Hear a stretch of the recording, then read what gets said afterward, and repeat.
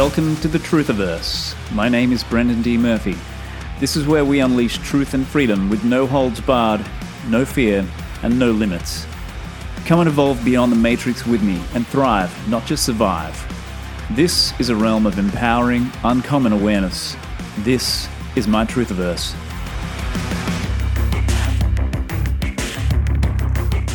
Do you ever wonder how to accelerate your growth, healing, and evolution without hard work, meditation, or spending thousands? Over my years as a conscious seeker, I've encountered one DNA activation and healing method that stands out above the rest and does just that. It's a uniquely potent evolutionary modality that helped me break out of feeling blocked and disconnected, allowing me to unfold more and more of my potential and true self, as well as deepening my spiritual connection, enhancing my energy levels, and more fully activating my body's healing mechanisms. It also remedied a major but little-known energetic blockage which most people have but don't even realize. Now this convenient transformational method forms the core of my Evolve Yourself course, which has helped hundreds of spiritually awake people to accelerate their growth and evolution with minimal effort or cost. Learn everything you need to know at evolveyourself.live. Alright, welcome to this episode of Truthiverse, ladies and gents. Today I have the pleasure and the privilege and the honor of being joined for a second time on the show by Michael Tsarian, who for most of you will need no introduction whatsoever. He's a phenomenal researcher and writer across a number of fields, actually. Vast scope to his work. So today we're going to focus on female psychology, and this discussion is one that, am I correct that, am I the only person who's invited you onto a podcast to get into this so far, Michael? Yeah. We've shot the breeze on a couple of, maybe one or two. Because remember, the people asked me to come on, Brandon, about the female Illuminati. Yeah, they say psychology, and then it veers into the female Illuminati, and they're not really.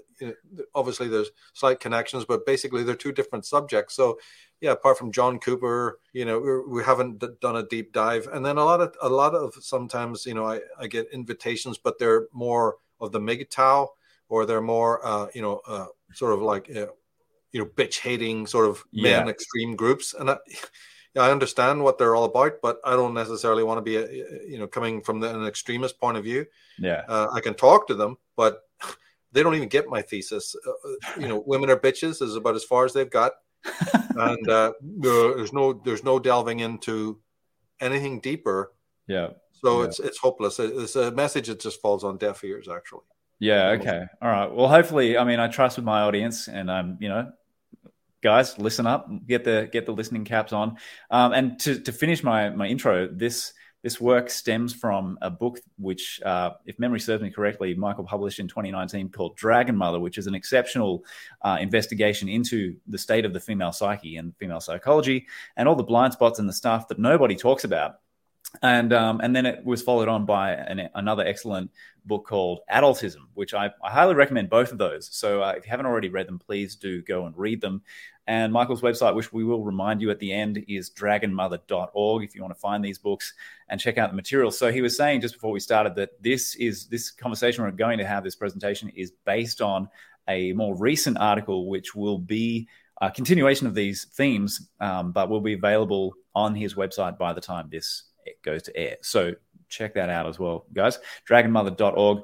So Michael, if you would like me to bring up that first slide, or just let me know how you want to go. We can do that in a minute. Yeah, just exactly that. There's, even if you don't pick up the books, the dragonmother.net site, .org site has about 10 or 15 articles free, and this one is going to be called Dark Mother Divine. Carrying on, themes. But when I wrote those books, there has been, as you say, new thoughts. We've done the stuff on Enslaved about it, teasing it out because it's a new thesis. It's quite incendiary and controversial to that degree. It's just part of a larger campaign to push back on radical feminism, especially on wokeism. So when people read this latest article, it's carrying on that tradition. We'll get to the slides in a minute, but to preview it's that the whole thing will fall apart. This project of pushing back at feminism, unless you know what their tenets are.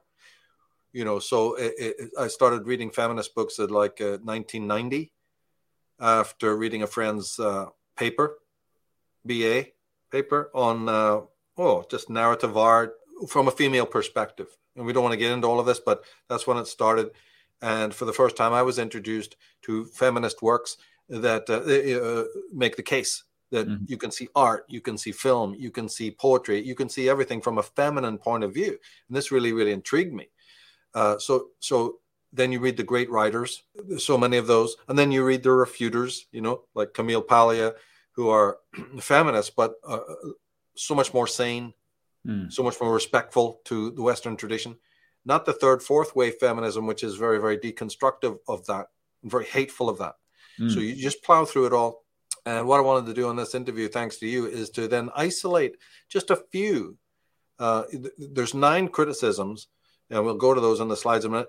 But then there are, 2 to 3 extraordinary misgivings that you find, misrepresentations, and just faux pas that you find within the feminist narrative that are so obviously erroneous that it's hard to believe that they would base their whole attack on mankind based on these things. But they get away with it because, one, they're quite academic, they're quite intellectually, they're graded, they occupy high positions. And there was a spate since the 1960s where the whole world was listening to what they had to say. They had the bull by the horns, and the publishers just sucked up everything that they were writing. This is particularly in New York and American. You had your Gloria Steinems and all of that, all the different feminists. So with it came a whole torrent of information, which very few men will actually pare through and go through to see if it has any credibility. And I've done this, and I find almost nothing that they have to say has any credibility. And what we want to do today is to prove that point. You just can't say that. That sounds misogynist, or it sounds very antagonistic, but it's actually true. And so we just wanted to sample a couple, of things pertaining that they use to reinforce and substantiate their case against the male world. But when you go beneath the surface of these couple of points, you find out there's very little to substantiate it at all, and it's almost amazing. Now, as I said, some of this came out of the 60s, so you're dealing with quite a while. So you think that the pushback would already have happened. If somebody writes something in the 60s and it's absolute tosh, you would have expected, even feminists to say we're no longer using that, or we're not going to make this a plank of our theories, right? But they have this because it's threadbare. So you have to take what you can get.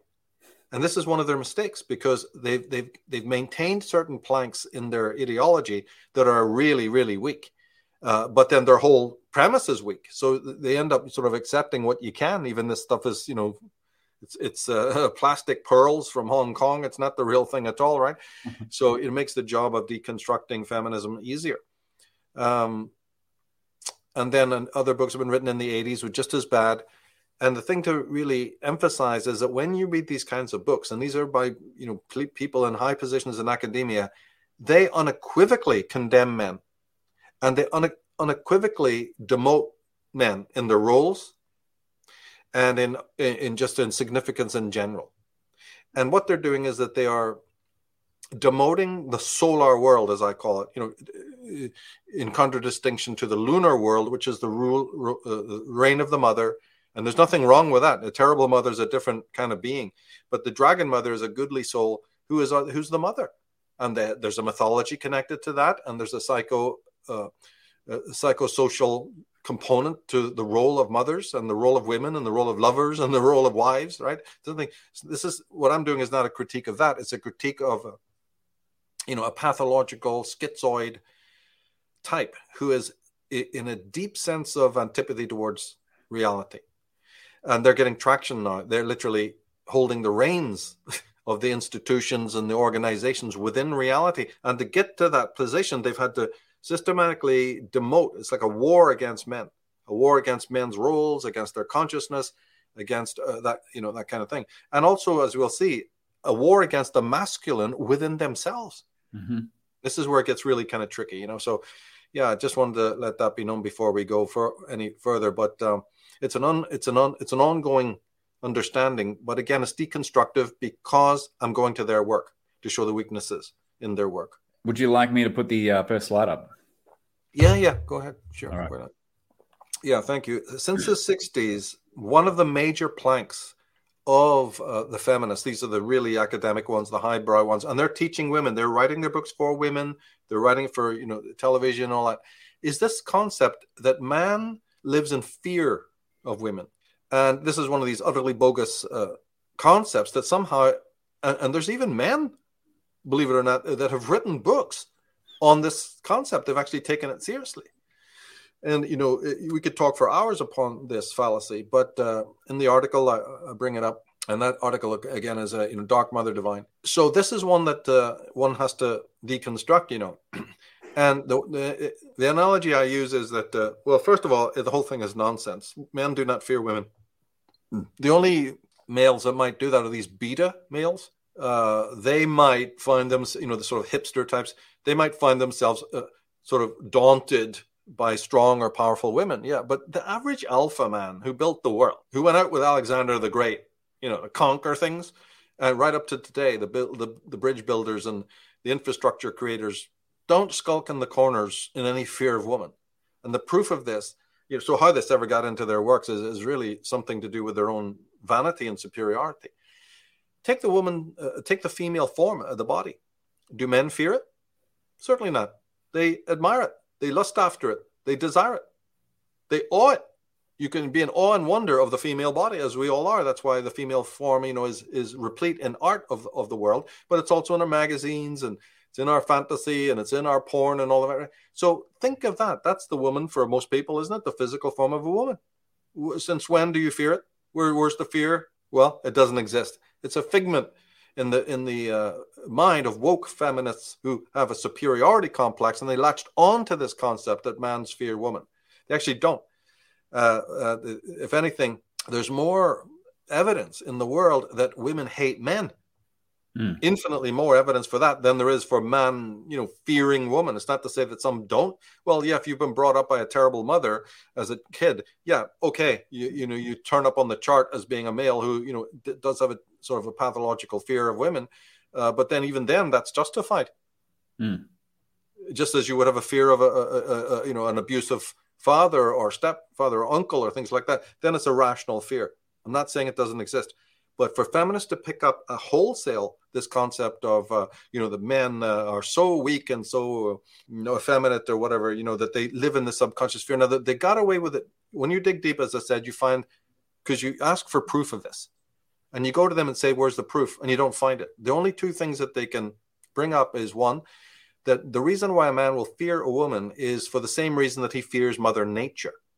Nature is something that is always, has a threatening side, of dangers and so on. And so the woman is these feminists have craftily conflated Mother Nature, because nature's always been, axiomatically connected with the feminine. Okay, so then, they said that man lives in fear of that. And then they use the Freudian Jungian sleight of hand to say that also the feminine is to be conflated with the unconscious. And since there's a fear of the unconscious, so then women will be feared by men. Of course, that's easy to knock down, because then why is the unconscious, which is totally neuter, why does man not represent the dangers of the unconscious that women might fear? So for women to appropriate a neuter phenomena like the unconscious, identify it with themselves, is already so hideously spurious. And then to say, because men fear the unconscious, they must fear women too, because we represent the unconscious. So slight elements of truth in there, because it is axiomatic that the psyche was the butterfly. The psyche was personified by a woman. Wisdom, right? Sophia has been by some sects and some religious traditions, like Gnostics, identified with the feminine. But those are more poetic illusions. Any sensible person knows that when you're really talking about the divine or deity or spirit, you must attribute both masculine and feminine traits to the soul. And it's only a poetic illusion that, you would call it by female names, because the same thing with Mother Nature. But nobody's going to take that absolutely seriously. But these feminists did. And talking to women, hoping that women will read their books, they try to instigate and instill and insinuate this idea of superiority. And then when it's taken to its furthest extreme, they're saying that man even fears the unconscious. Well, the unconscious can be feared as much by women as it is by men. Most of Freud's clients were women. Right? Women are far more neurotic in life than men are, so that one falls apart. You see, so this idea of the fear of woman, because she represents nature, which is untrue anyway, and also represents in physical form the powers of the unconscious. It sounds all good on paper, but it really doesn't have much credence. So yeah, if you have question there, we can please jump in. But unless, we certainly can go on to the next one as well.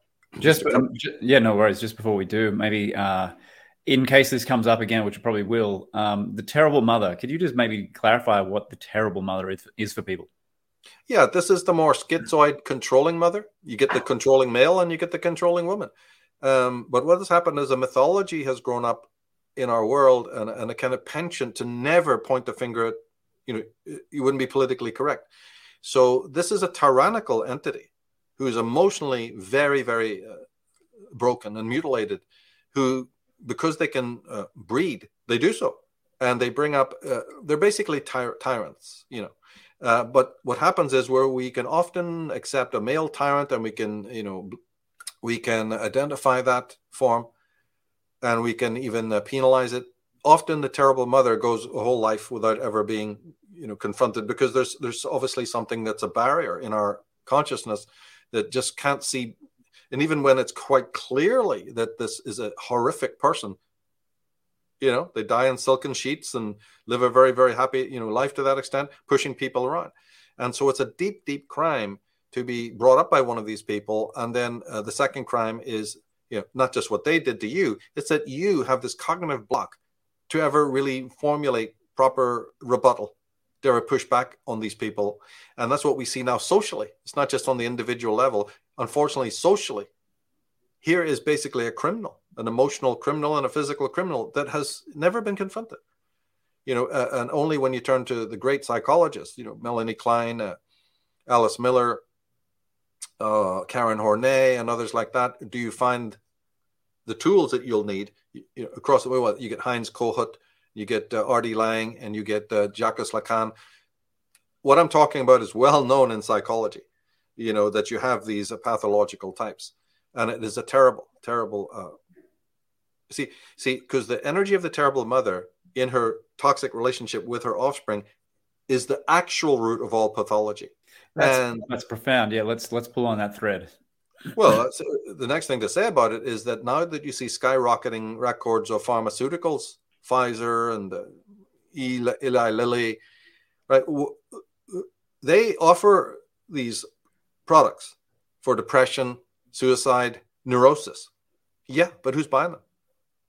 Nobody's forcing you to buy any of this Haldol or whatever else they're sticking in your Prozac or whatever it is. Yet it's $1 billion, almost $1 trillion business. Right. So I've been asking from the beginning of my career, who's lining up at Walgreens, or whatever, or wherever to take it, at Boots, mothers are bringing their children. That's a whole separate subject, by the way, but just forget about that. The human race, the statistics are out the door about how many people need these products. They need it because there's certain psychological syndromes that they're not facing, obviously. And this is one of them. The terrible mother is a phenomena that when you really get into it, like I've done, then you find out that relationship is the root of all pathology. But if you have a cognitive dissonance and you don't realize that, then all the drugs in the world are not going to help you, and all the so-called psychotherapy that also doesn't want to deal with mother is useless. So that's why we have more skyrocketing rates. And this affects women too. This is not any misogynist statement, because women, one of the manifestations of a deep, all of the pathology in girls, women, is matrophobia. That's also I deal with in this work, in Dragon Mother and Adultism, is matrophobia, fear or hatred of the mother. And that is cognitively blocked as well. Girls are filled with this as they grow through their lives and into teens. They've been violated so awfully by their mother, and many times even on a psychic level. So and then you block it. Same with boys, right? It's called the Oedipal complex. When you break it down, is really this conflict between son and mother. And Jung rightly called it Electra complex. And that's misunderstood even by Jungians. Electra complex is nothing more than matrophobia, which is, again, the conflict that ensues between a girl and a boy. If you have to split hairs, really, we just say eatable stages, and that should be enough. But Jung rightly said, well, Freud lumped things in a little bit too much. There are differences between the girl's experience of motherhood and the boy's experience of motherhood, and we want to go through that, and deconstruct it and just make it more clear. And all I'm doing is carrying on that tradition, but focusing much more on the girl's relationship with mother in this phenomenon known as matrophobia. And so all the other articles, deal with that, and so does this new one as well. These are incredible phenomena, but because they're blocked, and because we're not dealing directly with the source of pathology, this horrendous schizoid, emotionally mutilated creature, don't you see then that it leaves us open to these monsters? Monsters are created in our world. Leviathans of evil are created because we're not because of this taboo.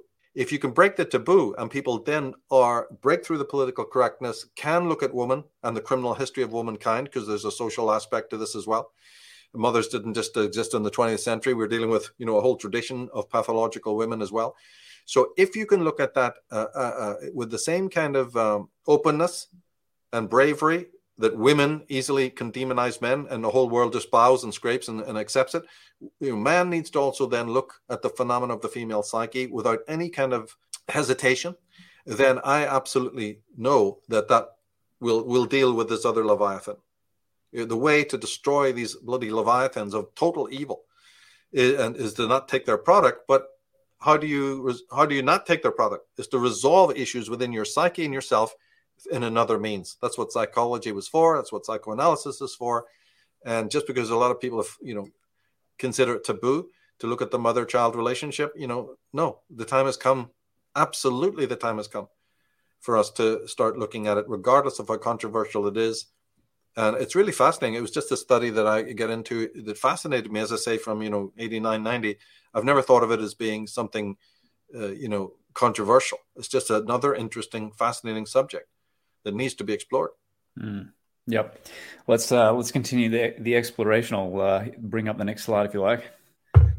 Yeah, and one of the other, we could cover this at length, but we won't, is this extraordinary phenomenon that you find in books as going back to the 60s of the deconstruction, unwarranted deconstruction of the central pillars of Carl Jung's theory.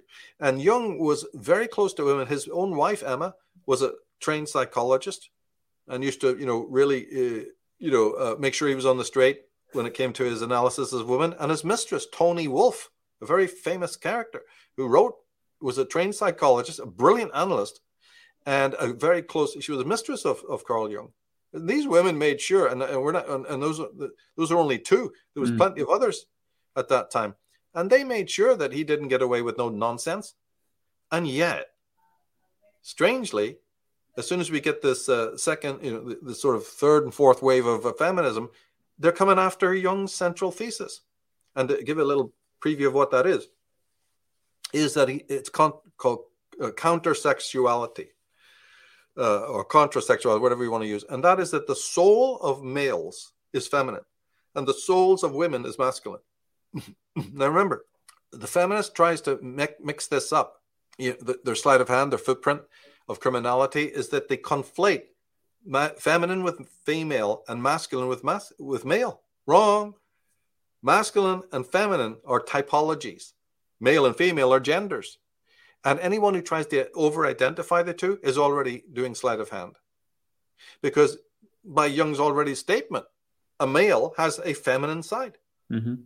And the woman has a masculine side. So anybody who tries to dodge that is already, Actually, it's a very common mistake. A lot of people make it. But usually it's a benign mistake and you don't run after it. But in feminism, you must watch because they're not making a mistake.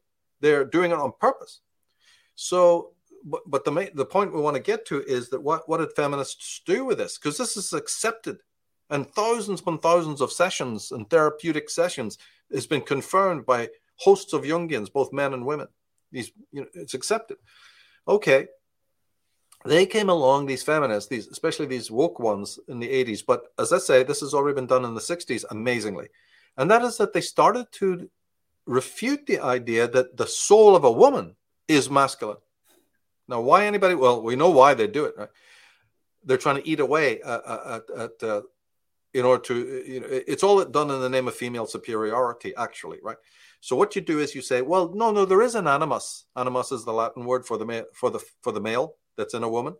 They go, there is animus, of course, but animus is sort of like a servant, some sort of like, glorified bellboy in our minds. And all the animus does is hold a big torch to illuminate the woman's soul. So the soul of a woman is not masculine, it's feminine. Right? Completely undermining what Jung had said. But yes, that feminine soul lies in darkness. So obviously we need the torch holder to come and show us what's already in our lap. Think of the high priestess card, right? In the tarot. But although that light is needed, it's only illuminating what woman already has in her spirit. It's not bringing her anything. And you go, well, yeah, okay, maybe I could work with that. But what they're really saying is that this extraordinary... So there's no masculine soul in the woman. The animus only comes in as this sort of illuminator of my soul. So in other words, women cannot see their own soul. Women cannot see their opportunities, any gifts that they may have, and certainly are not in touch with their own holiness without the animus. They concede that. But once the animus has illuminated these skills and this holiness and illuminates the female soul, the job is done. You can bugger off now.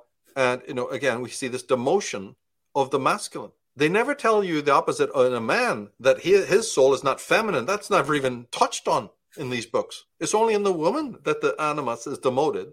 But the woman, the male, is not. They don't say, oh, yes, and by the way, Jung was wrong about you guys too. Your souls are not feminine. Of course they are. The feminine is supreme. About this time, you can start to smell a rat, right? Yeah, so the male soul is definitely still feminine, but the woman is feminine. And the attribution of the masculine animus to the woman, they're denying. Well, I've got to tell you something, that's schizoid. And it will actually lead to physical pathology, because you can't unseat the masculine in this way. And of course, we know what followed. By unseating the masculine within themselves and demoting it to merely some sort of servant in consciousness, the role of the male outside has also, from exactly the same time, the 60s, been demoted. So if Jung was still alive, he'd look at this in horror. And he'd say, oh my God, what are you psychos doing? You are demoting the masculine within yourselves, which is tantamount to complete regression and meltdown and worse. And coinciding with this, you've worked politically and socially to demote the role of the male. What is going on here? He would conflate these two.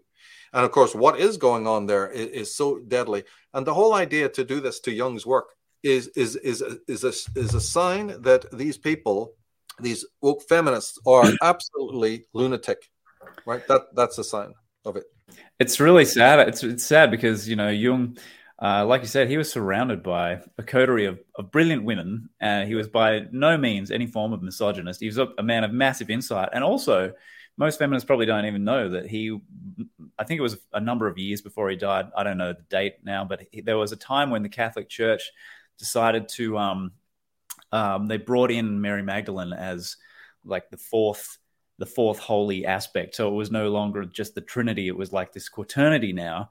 And Jung was delighted at this because he saw it as, acknowledging the feminine part of the psyche and bringing it back into the fray and kind of becoming whole again. And he was actually really pleased with that process, that we weren't sort of repressing and denying the feminine anymore. And so it's pretty grotesque what you're describing the feminists are doing with his work at this point. I had completely forgotten about that. That's right. Well said. He was at the Council of Trujillo. It might have been the 6th century. People have to look that up. But at the Council of Trujillo, the feminine principle, which is Sophic, in the broadest esoteric sense, is the Sophic principle. He absolutely relished that, as he did many things. And even on an intellectual basis, it is absolutely astounding that he himself could come up with the anima theory. You just can't trash that stuff out the back door because some demented feminist is telling you to do so and scribble some rubbish down. What? This is like one of the most profound, and it doesn't even intuitively make sense. Obviously the people who did pick up on this and maybe did listen to these feminists, they have to be screwy to do that. It's so unwarranted that, as I say, we could talk for ages just about that one thing. But if you go to the next slide, cool. There's something that also needs to be brought out, exactly concomitant to this. Not only did they demote the animus, which is what used to be, a description of the soul of woman. Not only was that trashed and shredded, but they actually then went on to say, equally preposterously, oh, and by the way, you guys, if anyone in the world does see some terrible aspects of woman, and we were talking here about the terrible mother, so that's all exonerated now. That's all airbrushed. If a mother turns out to be one of these terrible mothers that you talk about, if a businesswoman, like Dallas and Dynasty of the 80s, turns out to be one of these horrors, bossing everybody about, or in any other way that you see female evil, you do realize, of course, that it's because we embody, sadly, the animus. Well, hold on. Where'd you get this one? Right. So not only is the animus demoted as being the soul of woman, she's displaced that to say, no, the soul of woman is fully feminine, all right, which breaks the contrasexual dynamic. But now that you've contained this animus, that is the force that makes a woman into a bitch. That's the force that makes her misuse her children and her husband. And that's, if you find it even in the corporate world. See, look, when the great power women, queens and princesses of the world ruled any state, it has now been discovered that it was 26 to 30% more war, more conflict, and more meltdown. Wow. Stuff I've been saying for years is now confirmed. So anytime that you would see this, these Eleanor of Aquitaines or, Catherine the Greats or whoever it might have been, look, and now they're trying to tell you to exonerate themselves. No, it's the masculine in me. Of course, then what does that mean? That which is feminine is absolutely holy. And that the woman has been colonized inside herself by this masculine. So in one breath, they're using the masculine energy to break through the ceiling and take hold of, and to be ambitious and competitive and successful. It seems to be okay in one breath, but in the next breath, you're saying anytime that you see an evil, a Condoleezza Rice, bombing the hell out of somebody, that's not me. So look at the wires that are crossed here. Look at the screwball action. In one breath, feminists are telling us that you need to be independent, individuated, differentiated, and free. All of that takes animus. But no, the animus is the source also then of any evil that you could ever lay at the door of a woman. So I don't know what to tell you. You can't even follow, the nonsense. So what this all amounts to, though, is the wholesale demonization of the masculine and the male.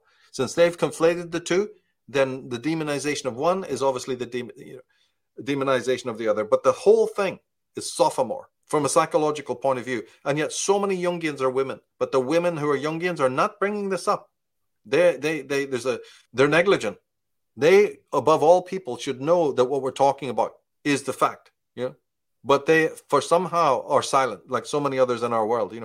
So this is terribly biased, terribly unwarranted, and can only, there's several reasons why this is that these types who just live in universities all their life, and jump through hoops, they're kind of urbanized, right? And so some of their thinking is already demented, as it is in many men, because of this urbanization, that you can get this kind of, I look at it as a very urbanized way. If women were still, in the countryside, if they were really lovers of nature, probably that would stop them coming up with these absolutely insane ideas. Just their own instincts wouldn't allow them to come up with this nonsense. Yeah, the domestication process has kind of warped the psyche a little bit. Yeah, and the strange thing too is that this does no justice to women. When these books are written, as I say, and then other women, goodly women, might be reading this drivel, this is then, terrible. It infects because there's nobody there to tell them it's wrong. You see these people with PhDs that come from Princeton, Harvard, wherever, Columbia, all this. So innocently, you might go to a bookstore, pick up a book like this, read it and go, oh my God, of course. Because, a lot of it sounds good on paper and it seems substantiated. But have you read the collected works of Jung to find out? Have you read the collected works of, Freud? Would you be able to sit down and go, no, this doesn't sound quite true. And also you break your own rules all the time. The way you treat your own children shows that you're not consistent. In other words, you very much use the male and masculine energy to situate yourself in the world, in the urban world, but you have this doctrine that's written in books and is written in very high academic papers that the male power is something much lower. You gain from it in almost every way, and yet you abjure it. And then, of course, we haven't even talked yet about projections. How the idea of the feminist is very focused on the idea of projection. A woman must reject or resist the projections, the evil projections of males, and vice versa. Don't project don't embody those projections is their big thing, and also maybe cease projecting yourself on the males. And of course, this is yet another spurious idea, which leads straight to pathology and straight to schizoid typology. You'd ask what on earth is going on, but you understand it when you realize that the people espousing these ridiculous ideas are themselves constitutional moral inferiors. They may have high IQs and all of that, but believe you me, on a psychological level, they're very, very low degree. They're people of very low degree. And so they've misused their power in order to change the status quo and absolutely destroy what we know about identity. And something, one has to push back at that at all costs. It's vital that one does. You see, it's now been discovered, one last point on this, is that their ploy that the masculine energy is the source of aggression and anger can seem to be true, except that new findings now are finding out that estrogen, right, intake of estrogen in foods and drinks is also one of the causes of violence in men. So there's even science, now we don't want to waste time pursuing this, but there's a new theory that it's estrogen, the female hormone, that actually causes the aggression. So, this premise that I was telling you, we're talking about, is very, very weak. I don't look at it too much from the physical point of view. I'm always focusing on the psychological, but there is even physical evidence now that there's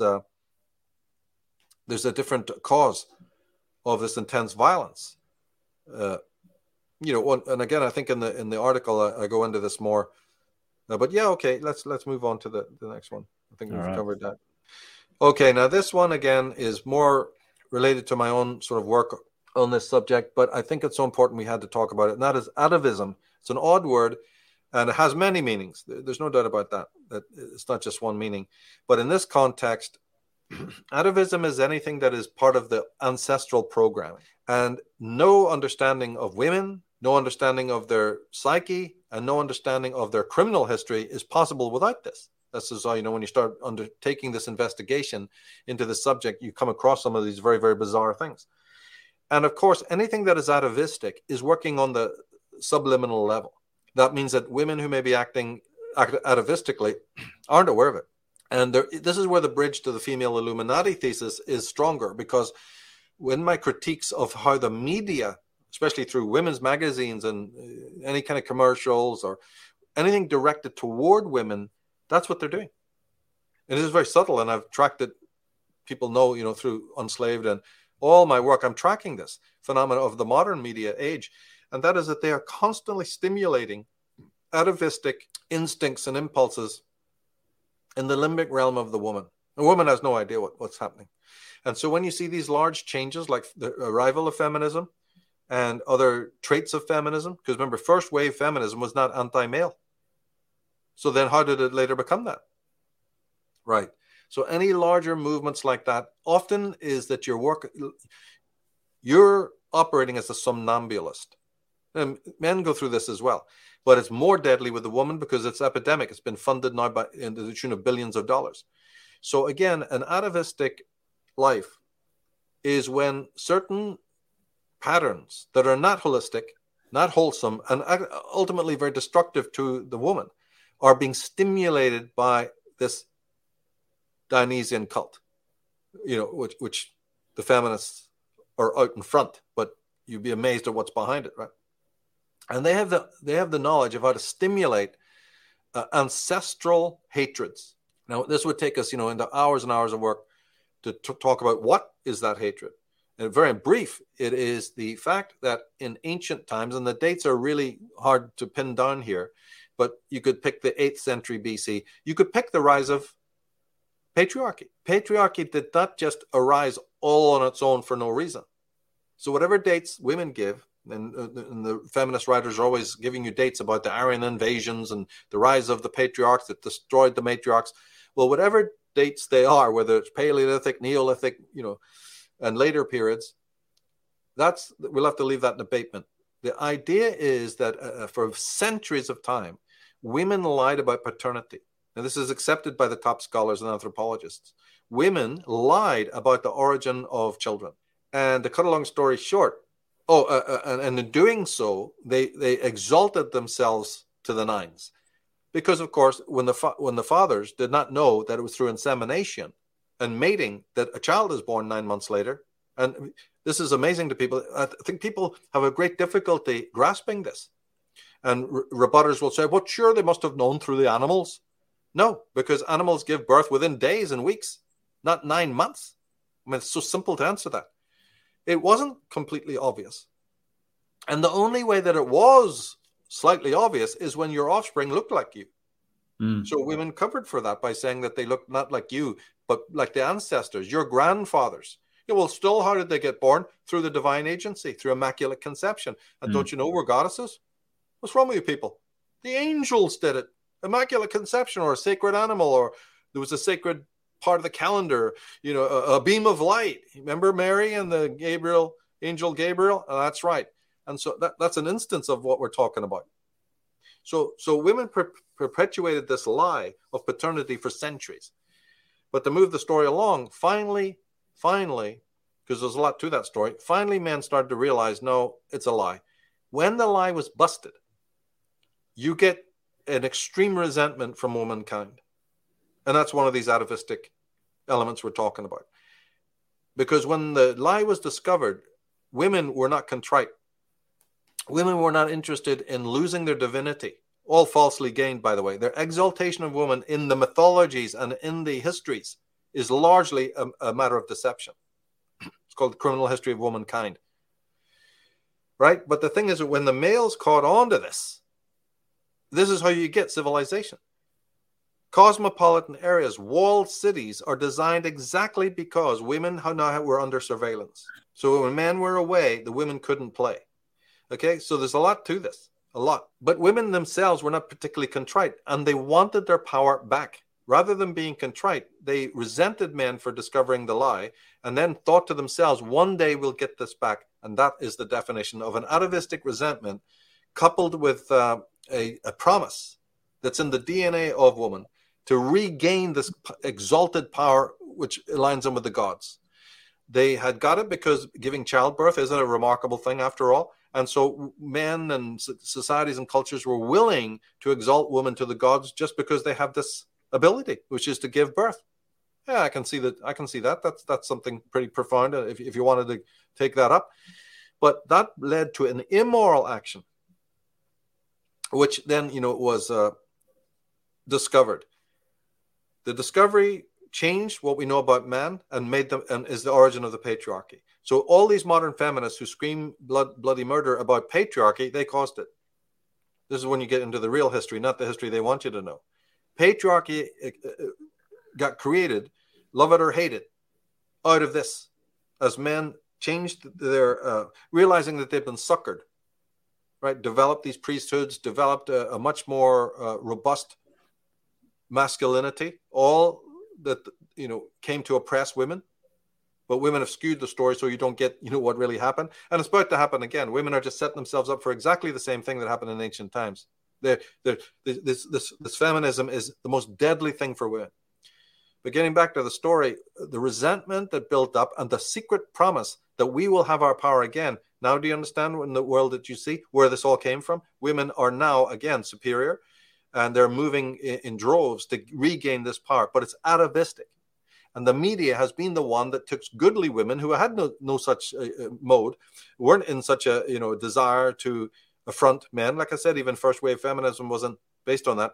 But through the media, working on the limbic, awakening atavism, this is a huge part of the narrative that we're talking about. And it gives them the traction and supports my thesis that this is taking place. Very, very important to factor this in. If you don't factor it in, the whole thing, you never get anything what I'm talking about. factor it in, and you're on your way to massive revelations about what's going on. And then it's not that you're blaming women, it's that this is an atavistic. Women are the ones who need to say, oh my God, I wake up from the spell, from the worm tonguing, that the media has awakening something to destroy our world. This is an attack on Western civilization. It's an attack on Western European man, and women are the doomsday weapon. And it'll never stop until they themselves take responsibility and say, no, I'm not for this. I'm countering this. I know that I'm being stimulated and hypnotized and mesmerized, and dirty things are being awakened in my consciousness, and I'm not going to let it happen. And I'm not going to teach it to my kids. And I'm not going to buy these stinking magazines and hand them to my daughter going, isn't that marvelous? And then watching them become bulimic and anemic and, anorexic and all the rest of it. And man-hating. The damage that's being done. So this atavism has to be, brought up. It's a target. It's not, these feminists don't love women. They want to get at men. And they'll use any woman. They don't care what happens to that woman, that they become obese, that they become whatever, deranged. They're being used as doomsday weapons. And the sooner that ordinary good women realize this, the better. Absolutely. But they won divine status, and they want it again. So that can be awakened at any time in a woman. And sadly, it is being awakened, and it's very hard to stop, because it calls a sense of responsibility to a woman, that it is a challenge, which is why most women are not bothered with it. It's a real challenge. Look what we're talking about here. It would be a gigantic effort on their part to withstand this sorcery. It's no easy task, but, obviously. Now, here's the irony of ironies. I apologize, because you would need to know about Jungianism to get this, but I'll try to make it as clear as possible. And that is that as all these feminists meant to advocate for the feminine principle. And in Jungianism, that's the anima. But irony of ironies, paradox of paradoxes, all these bizarre ideas that the feminist has in her head are actually generated by the anima to bring about their own destruction. And I say in the article, I offer more proofs than we can do now on this, right? But it's like a paradox. You see, and it's all done in the name of divine justice. That's why that article is called Dark Mother Divine.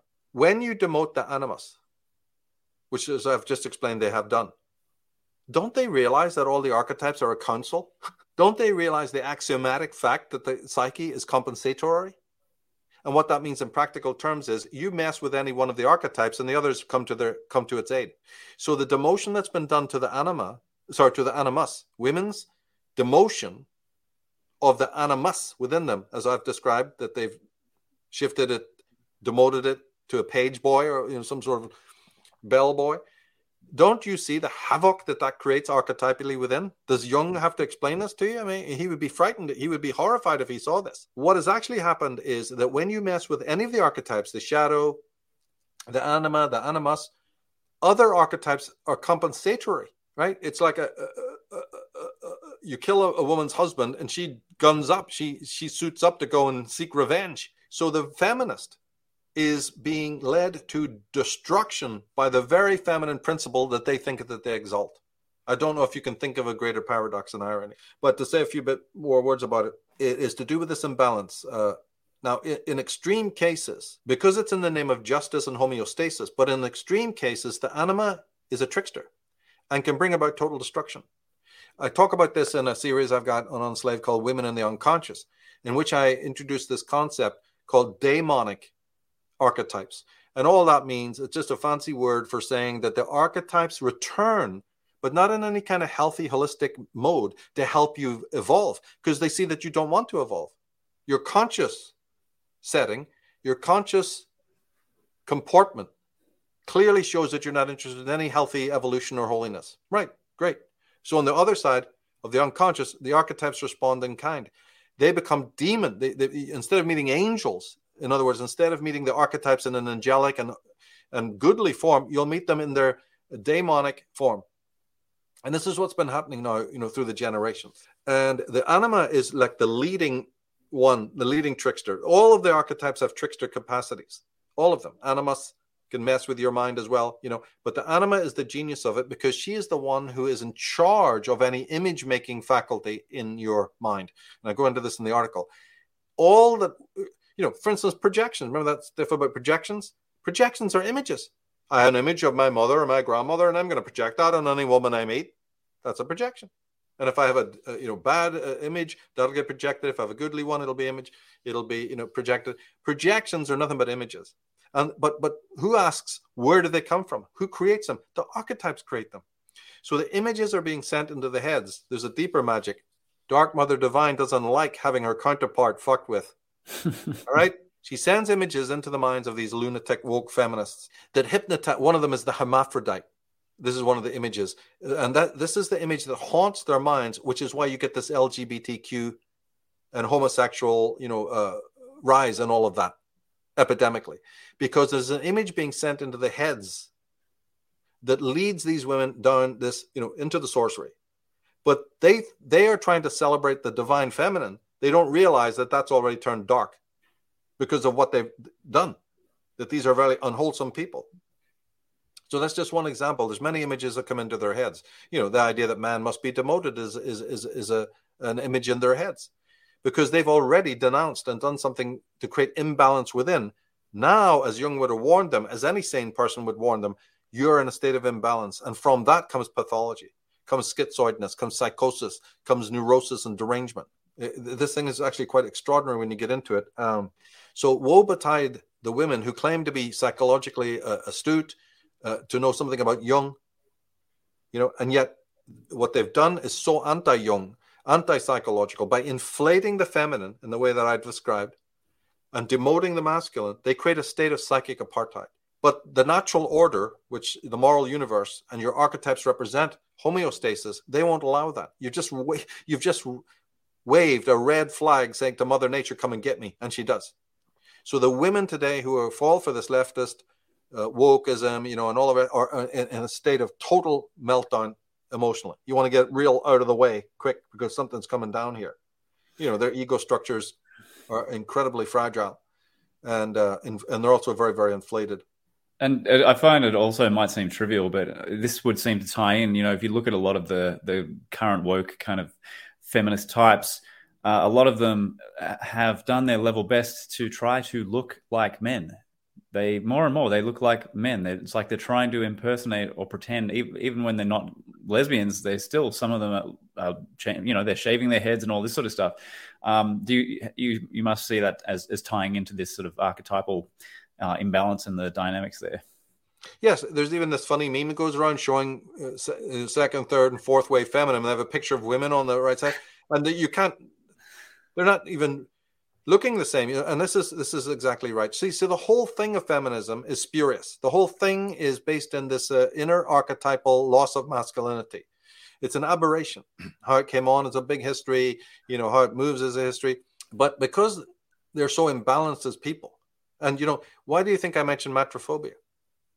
It's not open-ended. Somebody goes, "Oh, you need to say more about that, Michael." Well, I already have. The feminist is a person who is a victim of matrophobia, but they won't face it. And the person who doesn't face the terrible mother in her life or the matrophobia which is the syndrome that they're carrying around, the article explains that this person is more inclined to take medication. This person is more likely to be deranged, hateful, and also more likely to join a crowd because they're schizoid. And the schizoid eagerly runs to the crowd, for reasons we might be able to talk about as we go through these other points here, these errors. But yeah, never forget that the compensation is what's happening here. There's a need to overinflate. So once you've inflated the feminine principle, automatically, as Jung would have told you, you can't inflate one part of the mind. In fact, this is as old as Aristotle.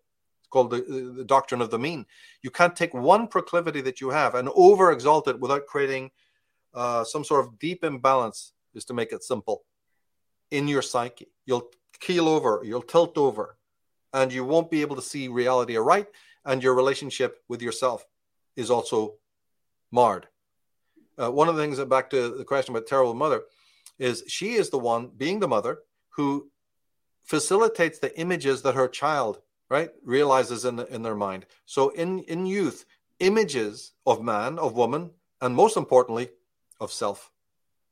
This is Jacques Lacan, the French psychologist, came in, where the very self-image that the child has of itself is sent back to it by a counter projection from the mother.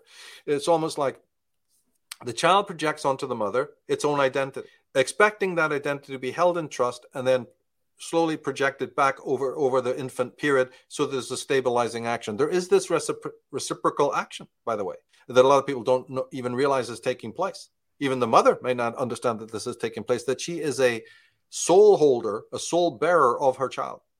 But the terrible mother does not project that back, reproject it back in a healthy way. So the child is receiving, says Lacan, not the true self, its authentic self. It's receiving who the mother wants him to be or expects him to be. Mm-hmm. And that is the root of pathology. Because the child now has a true self that is suppressed and has to conform to this counterfeit self projected back by the mother. And this then, several stages later, by about the age of 7, you develop what's known as the superego, which has the horrible task of trying to glue. It's got to find some welding equipment to weld these two together. Neither one, the superego has no way of remedying it properly. It just goes, no, the only way I can think right now to hold you together is to stitch you up like Frankenstein. The counterfeit image remains because your mother has controlled your mind and your being and your behavior for all these years, so it's not going anywhere. But there's this quiet little still voice in there that's the real you trying to get out. So this Frankensteinian monster is created, with mechanisms, false mechanisms that aren't ultimately helpful to you, need to take birth in your psyche to make sense of this patchwork quilt. And that's called the superego, which is ultimately not your friend. But you need it just to even, it's like putting your fingers in the dam. It's just give me whatever tool I'll use. There's a puncture here. So all children are born like this, and the ones of the terrible mother have this extra level of conflict within their minds, and that is then the root of later neurosis and pathology. But I did say that the mother is also facilitative of all the images in your mind. And that includes the images of masculine and feminine men and women. That's why it's the root of pathology. I mean, it's bad enough to have your own self-image completely warped and distorted by the terrible mother, but the other images that you're going to carry into teenage life and then later into adulthood of how you see the men and the women are also equally distorted. Now do we understand?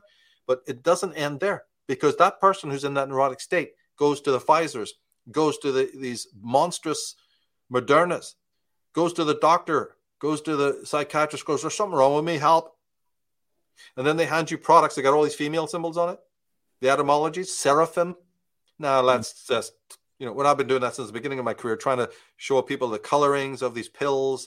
They're pink, they're blue, they're baby colors. So nice. They'll help you too. They're the happy pill. Don't you get it? And even the names, I mean, we don't even get into all of that. Let's go to the next slide. I mean, I've gone tired talking to people about that. Here we go. So First era, conflating female and feminine. Yeah, good. Thanks for going back to that.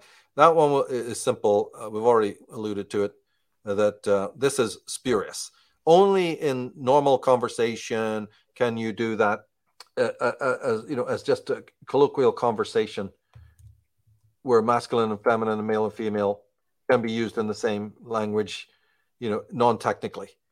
But to try and conflate them for a purpose like this, a disingenuous purpose, I do consider an error, and it's done disingenuously all the way down the line, really. Remember, masculine and feminine are typologies. Male and female are gender. So try to observe it in yourself when you make that mistake.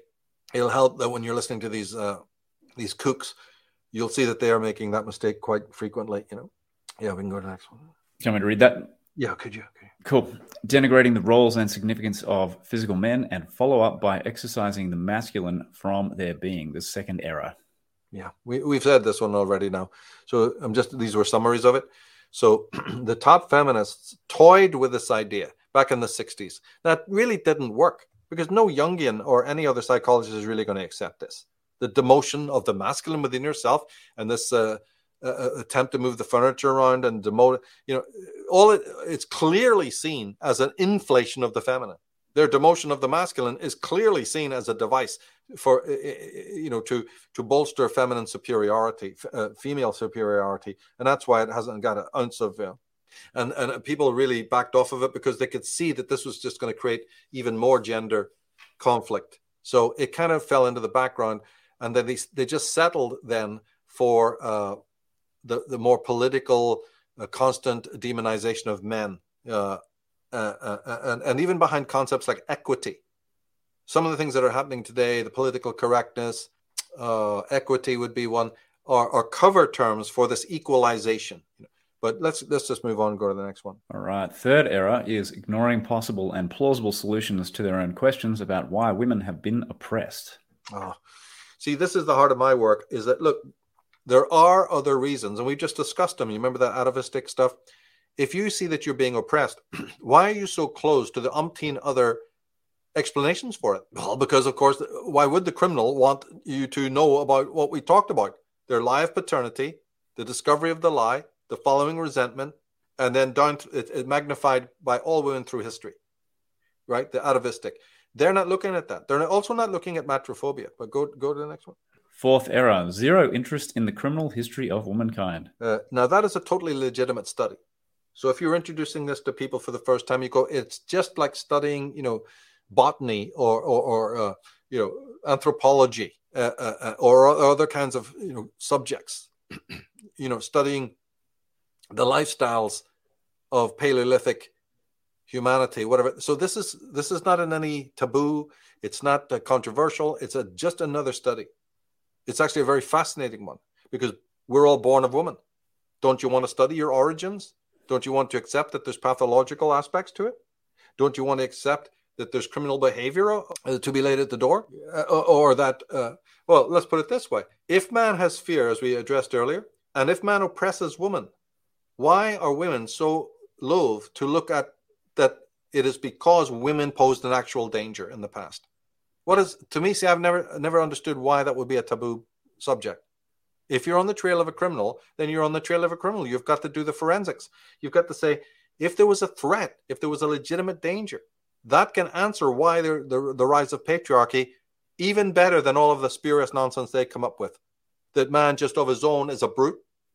That the Aryan horse riders who just took it on themselves one day to come and kill all the gynocracies and all the matriarchies.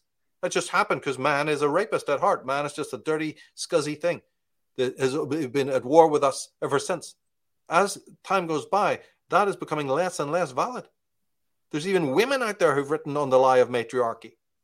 Cynthia Eller. So it doesn't have the traction it used to have. But this, what I'm talking about, is true and does have the traction, and is much more rational. But it is only sane and rational women that will ever, want to take up this investigation. What was the next one there? Okay, the fifth error is convinced that men have had it easy throughout history. Feminists make outrageous claims for rights and opportunities that are not extended to the rest of humanity. Yeah, basically it's female superiority. Don't be fooled by their denigration of men and all of that. It's all for us, none for them. It's all for us, none for you. And the strange thing is, it's not even for the good of women. Because if you really sketch it out, like I did in the article, you'll see that everything that these feminists are proclaiming and purveying is actually going to bring a blowback of such utter proportions that it will do ordinary women no good. This entitlement. And the sixth error is conceiving themselves infinitely superior because of their childbearing capacity. See, they claim to be, in all of their literature, haters of stereotypes. Don't stereotype the woman. But yet they do it constantly to men. So there's another double standard. Yes, the woman, rightly, in many ways, has been deified or seen to be exalted because this childbearing gift has been given to them. And then what they do is they extend that, Brendan. What they will then do is they try to exalt the feminine principle. Yes, women give birth, but the man gives the seed. And then, as I say in the article, this also then branches open into a bigger metaphysical, mythiopoeic chicanery that's going on. Because, just take a metaphor of the Egyptian myth, but you get it elsewhere as well. There's the primordial waters in which just nothing's happening. It's the creation in its most abyssal and basal and foundational form. But the feminists themselves say and know that the primal feminine abyss, in whatever way it's configured by whatever psychologist, especially Erich Neumann and Carl Jung and others, Edward Edinger, or it's configured in actual mythology, it is the sleep. It's the place of the unconscious. You don't know anything about it, so it has no essential beinghood. So when they take this feminine principle and make it primary, they're making a fundamental mistake that is, has tremendous recoil in their own faces.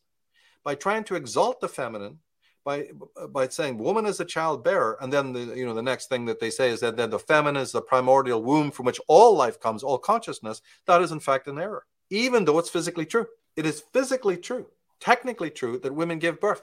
It is technically true that all life came from this primordial waters of the goddess Nun, or the primal abyss. But you come to know that fact because of something that happened within that abyss, and that is the stirring of the ego germ, or the little shoot that rises up from that abyss vertically to come to consciousness, right? And that is the masculine principle, the dot in the circle. You only know that there's a circle. You only know that there's life because you are aware. But you only become aware because of the masculine movement. If I drop something into a glass of water, you get that little thing popping up. The water forms into a phallic pillar, and you get a little dot. Right, that stirring is the masculine, and the uroboric pleroma below it is technically first, but it is not superior. Mm-hmm. So the very essence of feminism, which states that the feminine abyss is primary and superior, is false. They shouldn't have picked this up because it's actually wrong. You climb to consciousness and awareness and then look back. This extraordinary, the ithyophalic movement toward the light in the solar world allows you to turn back and surveil the origins of which you come. So the very idea that there's a feminine principle is only deducible, only manifests as a phenomena because of the masculine. Well, that means, or can be argued, right, that the masculine is in fact superior. So, and it's up to everybody to make up the decision. A sane person says they're both important, but the feminist is not sane. The feminist is not saying that, and they're not interested in this kind of dynamic that we're talking about. The seventh error is the project will fail. Women are not about to relinquish the many benefits received from the misuse of beauty and sexuality. Acts of second attention bring in more benefits than equality. This one we could talk about endlessly, but we won't. It's just an axiomatic fact that a great many, especially in women who have no morals, it is a fact that women have already gained infinite amount of goodies from the misuse or the abuse of their beauty and their sexuality. But in the context of what we're talking about, it gets worse because beauty and sexuality are endowments from nature. The woman herself is not willfully in control of her beauty or her sexuality. These are endowments. See, in my other work, I point out something that runs alongside this. Women, especially these antagonistic, aggravated feminist types, hate man for his masculinity, his brawn, his endurance, and his strength. This is going back millennia, this hatred. It's one of the atavistic things I forgot to mention earlier. We can mention it now. Instead of admiring it, goodly women admire men with those traits. Other women, the toxic women, envy it. And they wish they had it. They wish they had those powers. But nature has ordained that you don't. So when you hate men for what nature has endowed them with, it's the same thing as hating nature. So where this idea came from that women are all natural and into the natural order and they represent it, like we said earlier, as a fallacy, here's another proof that that's not true. Because if you were of nature, you'd honor men for the traits and the endowments that they have. And over here, you get the same thing. And again, a lot of their calls for equality is to cover this up. Second attention is the method. It's just a word for the method by which women seduce men. They may not sleep with them, but it's that idea that I hate men, but the first time I get a puncture, any old Eve and Geezer at 80, it's like if you watch the movie Bronco Billy with Clint Eastwood. So second attention is the method by which women interact with you normally, but there's a second attention of eroticism running below, and it's amoral. And just because it's ancient and has been done so many times doesn't make it any more moral. So the moral woman does not envy men, she admires them, and never abuses sexuality or beauty. And even in any case, those things are endowments. They don't come from your will. So they're from nature as well. Very, very important points to think about. The eighth error is total denial of the problem of matrophobia. Yeah, how many times can we say it? And of course, this then is back to the terrible mother. If you have a goodly mother, you're not going to have any high levels of matrophobia. You may have certain things you dislike about your mother, like you maybe do about your father, but it's not going to create a syndrome that's going to unearth your consciousness. And hopefully your mother has been goodly and knows something about this, about the programming, about how images work and projections work, and just doesn't disaffect your consciousness. But the terrible mother does. So matrophobia, I've many articles on this on the dragonmother.org site. If it's new to people, it is the chief syndrome that affects the mother-daughter relationship. So when you see these teenage girls choosing to go with thugs and criminals, jailbirds, lining up to have babies with serial killers and all the rest of the fucking shit they're into, right? It all comes back to this. You're sending signals back to mother. Or in some way, you've been warped by that woman's horrendous influence in your life. And it's epidemic right now, So the trouble, though, is that women evade it. They'll take the medication. They'll go towards a debauched life. They'll become woke or whatever you see them doing today to evade this phenomenon. What I'm simply asking is don't evade it. And all this other nonsense will, you won't spend 5 seconds with it. And it will radically change. See, it's almost like they are turning to easy prey. Hate your father, envy the male, or hate the male. There's an underlying, phenomena, which is this dynamic between the daughter and her mother. In evading that, the simplest way is to join the thugocracy and to, embody these ideas that demonize men. And as I said, that doesn't lead anywhere ultimately. And also to do so means that you'll then have on an archetypal level, woe betide you to affront the anima. You don't want this. Trickster is a mild word. And right now, when you see this nonsense going on, I see the anima at work. The very force they think they're building altars to is just shredding their minds. It's really horrendous to watch. And so it's one of the reasons I've been motivated to do this work. But I think that first, one has to understand that the archetypes are compensatory and they can operate in a daemonic way. This is already an unusual concept that a lot of Jungians have never expressed. But it's actually very simple. Anything that you beat too many times, anything that you kick a dog too many times, is going to snap at you. It's going to return in an antagonistic form. And feminism is merely the socio-political manifestation of the archetypal upset and the return of the archetypes in a completely, much more antithetical and ultimately destructive mode. So this is, a message that goes out. Let's go to the next one. The ninth era is awakening and succumbing to atavistic energies and images which lead to destruction. They possess individuals and groups. Yeah. Summarizing what we said before about the media's role here, that there's very powerful forces behind this, that women in general, goodly women, non-goodly women there's something going on within their DNA, so to speak, that's being awoken by people who know everything that I've just said. Everything that has happened in the ancient past that's still written in the psyche. I've said from the beginning of my career, you see that they, meaning the elite, the controllers, the puppet masters, the architects of control, know everything about your psyche. Now we get a chance to even show more depth about that. You don't know about your past. The history books have lied, and we're not aware of the configuration of what makes the unconscious. Why is the unconscious even the unconscious? Things we could get into. So the atavism is the memory banks, the deep, deep memory, and advertisements and commercials and films. And slowly they've been working on women. Slowly they've been working on women to get them to where they are right now, to be thoroughly antagonistic. So that's another facet of this, that once you go to war with this, then you'll realize where the poison is coming from. This is being stimulated every day by $1 billion industry. They don't care how many people are destroyed, how many people go towards the pharmaceutical companies to alleviate the very, because it's weakness, isn't it? You're saying, I can't face looking at my existential issues, or my parents. That's taboo. So I'd rather kill myself from these medications. It's crazy. But another facet to that last part is, and again, it's the screwy stuff.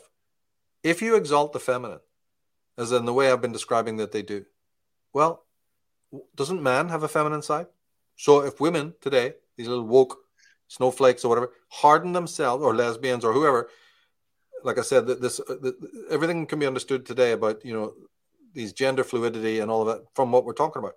If you harden against a male, you're a woman and you've grown up, you go through school, and you basically are cold and you're hard towards a man's feminine side, which is, I need nurture, I need comfort, I need you to look after me, and I need love, and I need sex. The more that women harden toward that and say, no, we're not going to take your projections, we're not going to yield. Isn't that an affront to the feminine side of the man? Well, that's the topsy-turvy world we're living in. Here are people who exalt the feminine and forget that the man, all men, even a brutish man, has a feminine side, as mutilated as it may be. But a lot of men have a very healthy feminine side. It's not mutilated. Hey, girls, the moment that you say, I'm not servicing you, that is another affront toward nature. And the woman who's taken that to its extreme becomes a lesbian. That's why lesbianism is on the rise. It's not genetic. It's those people, those women who say, no, I'm not servicing a man, but I still have personal needs. I have a feminine side that needs to be succored. I have a feminine side that needs to be comforted. Okay, I turn to girls. What does the man do? He becomes homosexual. He goes, well, the girls aren't helping.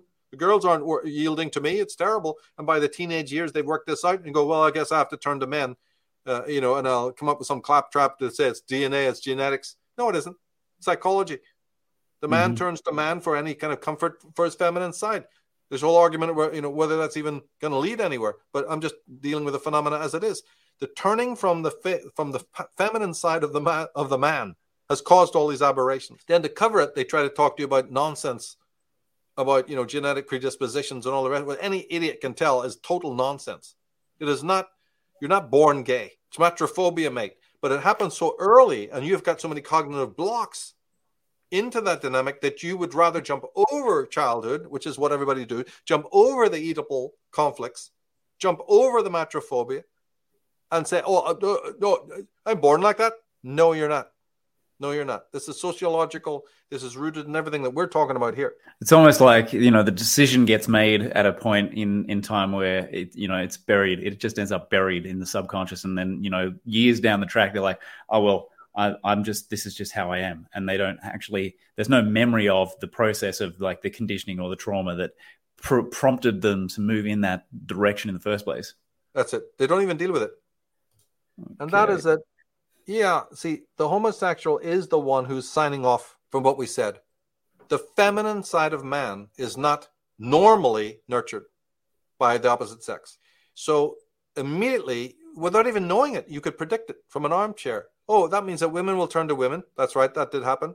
And men might even turn to men. Yes, that happened. Well, it's one-to-one. You made a lot of... sorry, go. Finish that thought. But the key to what we're saying is that the woman is doing something wrong because she claims, the woke feminist is claiming to love and adore the feminine, except if it comes to being the other polarity within a man. What kind of nonsense do they believe? Why can't they see their own hypocrisy in this matter? In Dragon Mother... The mystery of homosexuality is solved in this regard, as far as I'm concerned.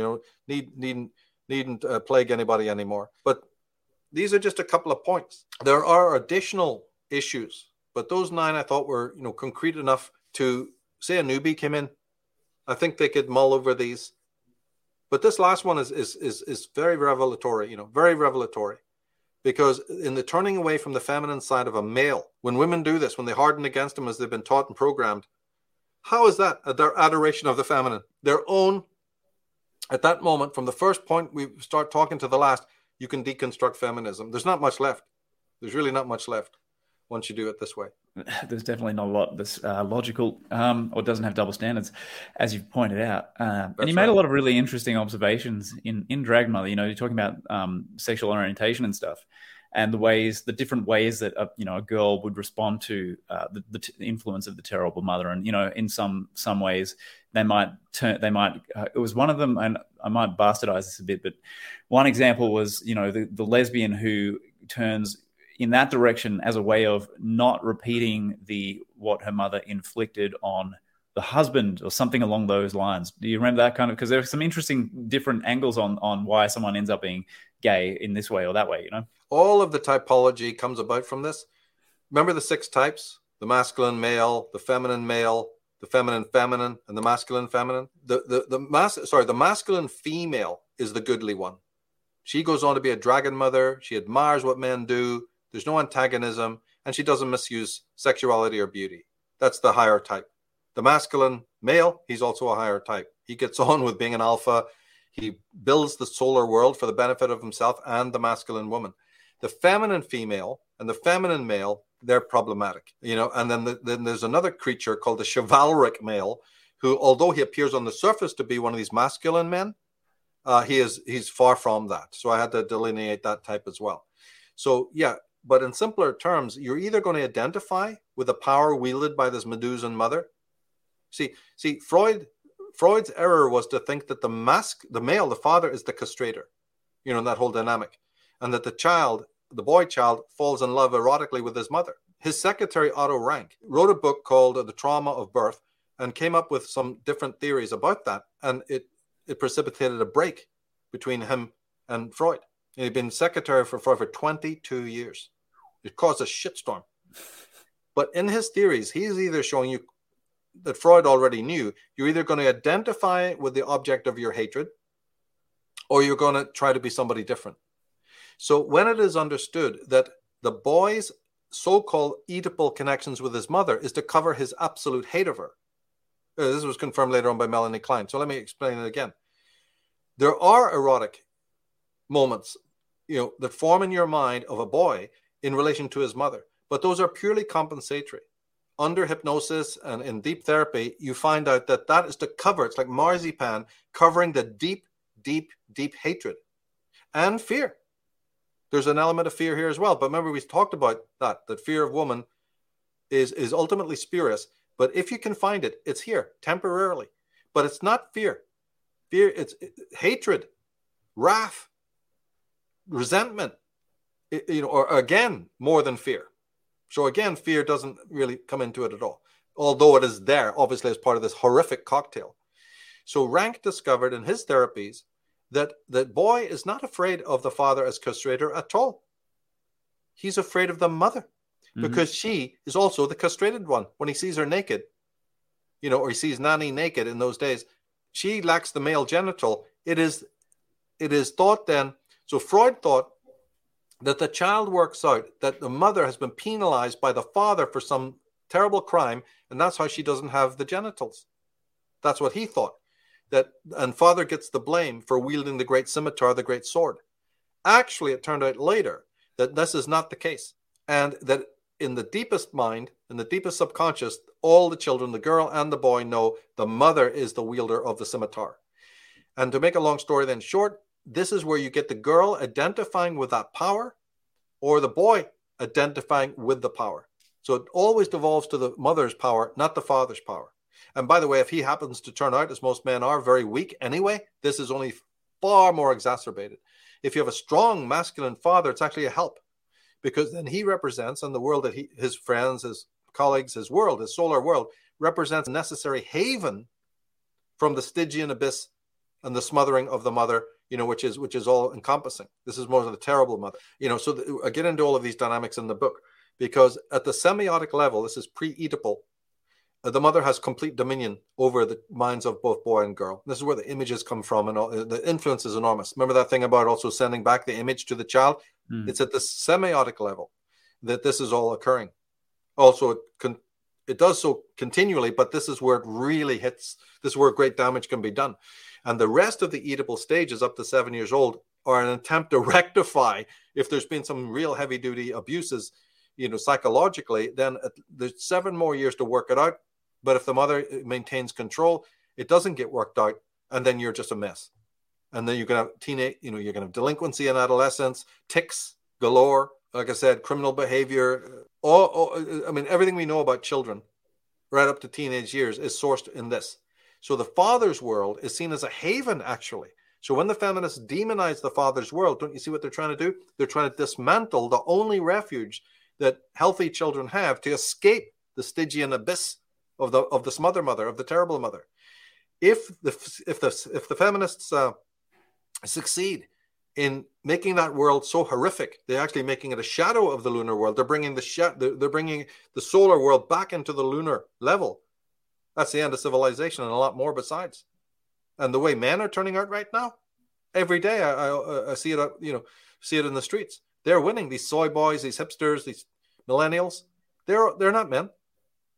So this drag factor of the maelstrom, sucking masculinity down, is actually working with the media's help, with politicians' help. And something has to happen. Something has to be pushed back against this. But again, back to the point, you either identify with the object of your hatred. What a phenomenon. I mean, isn't it enough to study that? It's so fascinating. Or you will healthfully say, no, I register what I hate, and I don't want to be like that. I want to be anything but that. And then you more healthily, move towards the solar world in a heroic way, and you seek for other imagos to embody. Hopefully some people in your family, but if not, you can, go on and seek heroes in other areas, in books and so on like that. But then you'll escape most of this. So those 6 types are an attempt either to identify with the terrible mother and her her great power, her big club, so to speak, or you will try to get the hell away. So these feminists then are the ones who haven't made it. They identify with the power wielded by the Medusa, and this is pathological. That's not going to lead anywhere healthy. It's because it means self-murder for yourself to identify with the object of your hatred, which means you're not facing the hatred. Then you're going to be what kind of a person? You're going to be a psychological freaking mess. Both as Reich would have said, your body armoring, and way more pathologies than that. You'll be a totally neurotic. Absolutely, you'll be a schizoid person. And the schizoid person then is well known to psychologists, and a lot of things can be now said. So I end my article by reinforcing this fact that they're schizoid, and then giving a little description of what it is to be a schizoid type. And we go into that description so that then when you meet one of these people, you're armored with a lot of information intellectually about them, and you can predict their behavior, and you'll not be so affected, by that pathological type. They won't be able to win you over with some of the drivel that they've got their narrative. They can sway you if you don't know, if you don't know your stuff. Mm. And it's really interesting. There's so many tangents that come off of this theme. But you did comment in the book on the way that some people, in response to this, the traumatizing by the terrible mother, you talked a lot about the crowd and crowd psychology, and they'll go and join the crowd. But I found it interesting. You also mentioned the religious personality as well, who uses the religion as sort of a surrogate womb, so that maybe that's a thread that we could pull on. I just thought that was a really interesting thought. Yeah, it is very important. As the superego gets created, you're either going to have a very feminine man, or you're going to have the masculine man. The masculine man obviously is more rational, more logical, wants evidence, and moves towards the solar world. And it's not that he's free of pathology, right? But if you understand what we've just said about the solar world being one of its hallmarks is as refuge from this regressive swamp, then obviously even our world will sometimes be over masculinized. War, soldiering, right? The man goes towards the gung-ho, six-pack, And so then the feminist has a certain right to critique that. Well, I'm glad we got to this. Because yes, there are elements of that are aberrant. What I'm doing is showing you the roots of how it came to be. So the ultra sort of hyper-masculine side is over-competitive, is ludicrous. And so if a woman critiques it, hey, I'm with you. I'm not that, anti-feminist on that level. If your critiques are logical and they're saying this over-masculinizing, but at least I want them then to also, critique its etiology. Bring it back to the terrible mother. That's the part missing from that level of psychology. Then you've got the other polarity. This is to answer your question about where religion comes in. The softer, feminine guy whose roots are actually very weak. He needs to he's also trying to escape the feminine abyss in his deeper core, because being male, even though as feminized as he is, there's this great struggle. So for him, religion then, mysticism, in that theological sense, a God up in the sky is the thing to identify. Is the thing to cleave to and identify with. And they often turn towards Roman Catholicism because they have the feminine in there as well, right? Mm-hmm. Mother Mary imagery works for that type. And one can get into a lot of information about that polarity. So, and I do so in the book to show that the religious mentality is looking for succor. And what they're trying to do is they're trying to enter into the solar world, but bring elements of the feminine with them. That's how you get your Mother Mary cults and Lady of Guadalupe and all of that soft stuff. That's how you get the New Age movement, right? So it's still it's an attempt to stay within the solar world, but to soften the light a bit. Whereas the gung-ho masculine male, if he's in his more negative mode, he is just totally, utterly burned out solar. He's like full-on halogen. which is not good either, because that's an aberration as well. But more that would be the chivalric man. He's the more messed up. So that is why women prefer eunuchs, gay guys, queers, right? All of that, because those guys are highly feminized.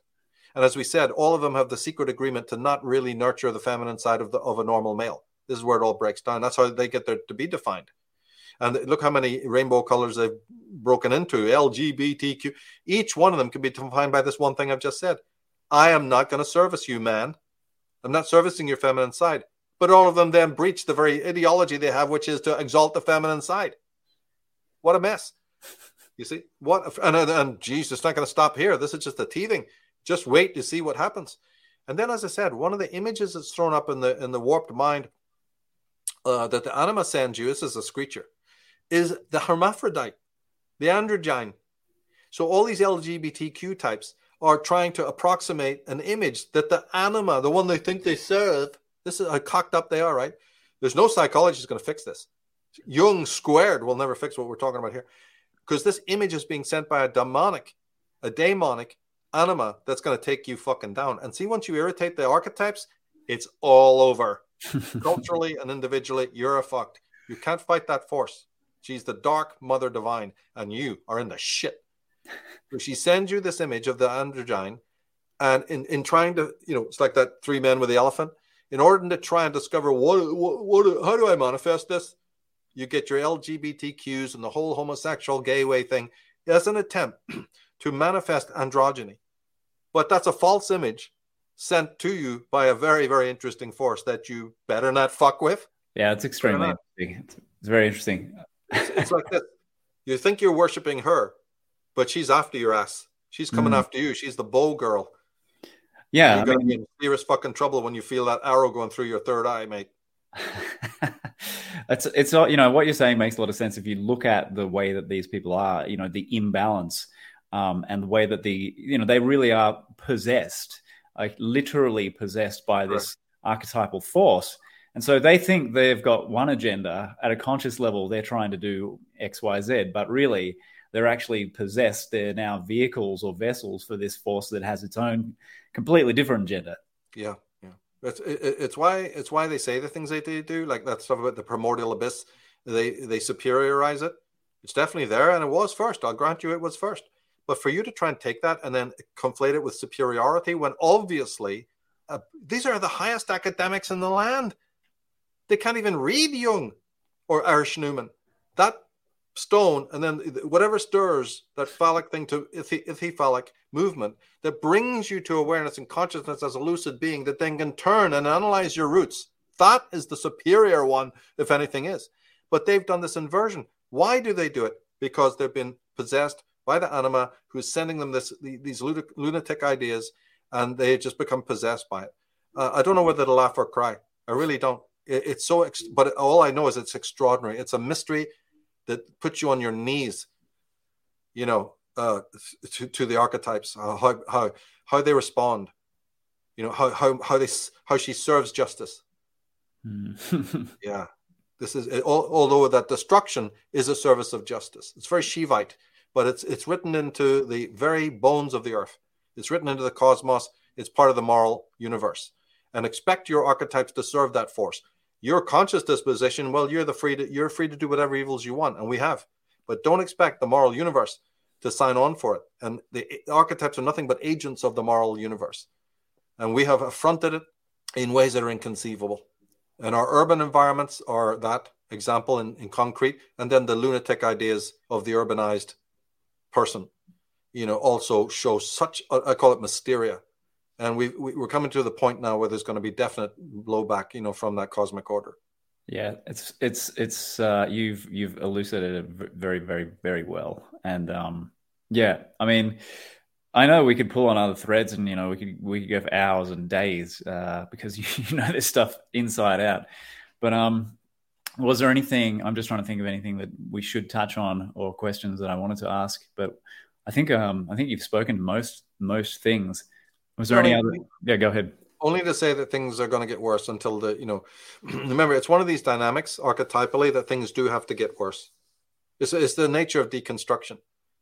To take the false idea to its extreme. William Blake said that the fool who persists in his folly becomes wise. He's saying something very wise there, because this can even happen socially. The whole of society needs to go toward the edge. This mass formation psychosis, we have to live it out so that we know intimately that it's not the right way. There's no shortcuts here. A quick band-aid, go, oh, we moved down the wrong path. Turn around, guys. You can't. This is an army. You just can't turn that tank around. The road is completely one way. How can you turn all the tanks around, and all the army? We went down the wrong road. You've got to completely bring them all, to the destination. Then you will never take that road again. So there's many laws and rules in here. But yeah, I'm really proud of this work. You're one of the first people, if not the first, to even ask me to talk about this, the female psychology, in a more concrete way, outside of what we've done on Unslaved and so on. So it's been a big thrill to do this. I'm proud of the article. There's a lot of good articles on there. It could be put into another book, but I'm resisting that. I think the two books that you mentioned, Adultism and Dragon Mother, are more than enough. And then there should be some free material for the website for people who are completely new to this, and who might get into a big sweat and, think it's all anti-woman or whatever. It's anti a kind of woman, but it's done holistically so that the greater woman comes out of this. Mm-hmm. These are all of this work is basically a helpful manual to the goodly woman, the masculine woman, who's seeing that her sisters are bringing the world to perdition and themselves to ruin, might need, a couple of pointers or whatever to pick this up. I don't know why it needed to be me. I got plenty of other things to do than this, but I got interested back in '89 in female psychology. I've been working on it ever since. Never got a chance to ever bring it to any of the work. It just needed to mature on its own all these years. And I never really even thought we'll get there, but because of members and other things that hastened the process, finally, I was able to get the thesis off the shelf, and it's been going really, really well, getting a lot of great feedback. But again, personal thanks, Brendan, for you, and Amy setting this up. It's a great, great indicator and a very, good, feels inspiring that the message can get out there actually. Yeah, exactly. Which is, it's such an important message. It's obviously such a huge deficit, in the collective awareness, that we need to. It's like, you have these people who compensate for the collective blind spots, and this is one sterling example of where you are one of those compensators for that blind spot. So that's why it has to be you having this chat and doing the presentations and writing the books about it. And I'm glad you did, man. And it's been a really interesting discussion. And I found the book, particularly Dragon Mother, because there's so much in it. It's a much longer book than Adultism. There were so many great insights in there and so many dots that were connected that, I was like halfway to connecting in some cases. You'd already done it. And it's like, man, this is juicy. This is really juicy. And it's something I recommend. These are two books I really strongly recommend people check out and read the article Dragon Mother Divine at dragonmother.org and check out the other materials there. And hopefully there will be another book down the track when you're ready. You never know. Yeah. Yeah, well, look, man, thank you for taking the time to have a chat about it anyway. It's a pleasure, Brandon. Thank you so much. If you want more cutting-edge research and insight like this, there's something coming that you should know about. I'm building a dedicated and intimate container called the Truthiversity for free minds that love knowledge. To reserve your early bird membership before we launch, head to truthiversity.com.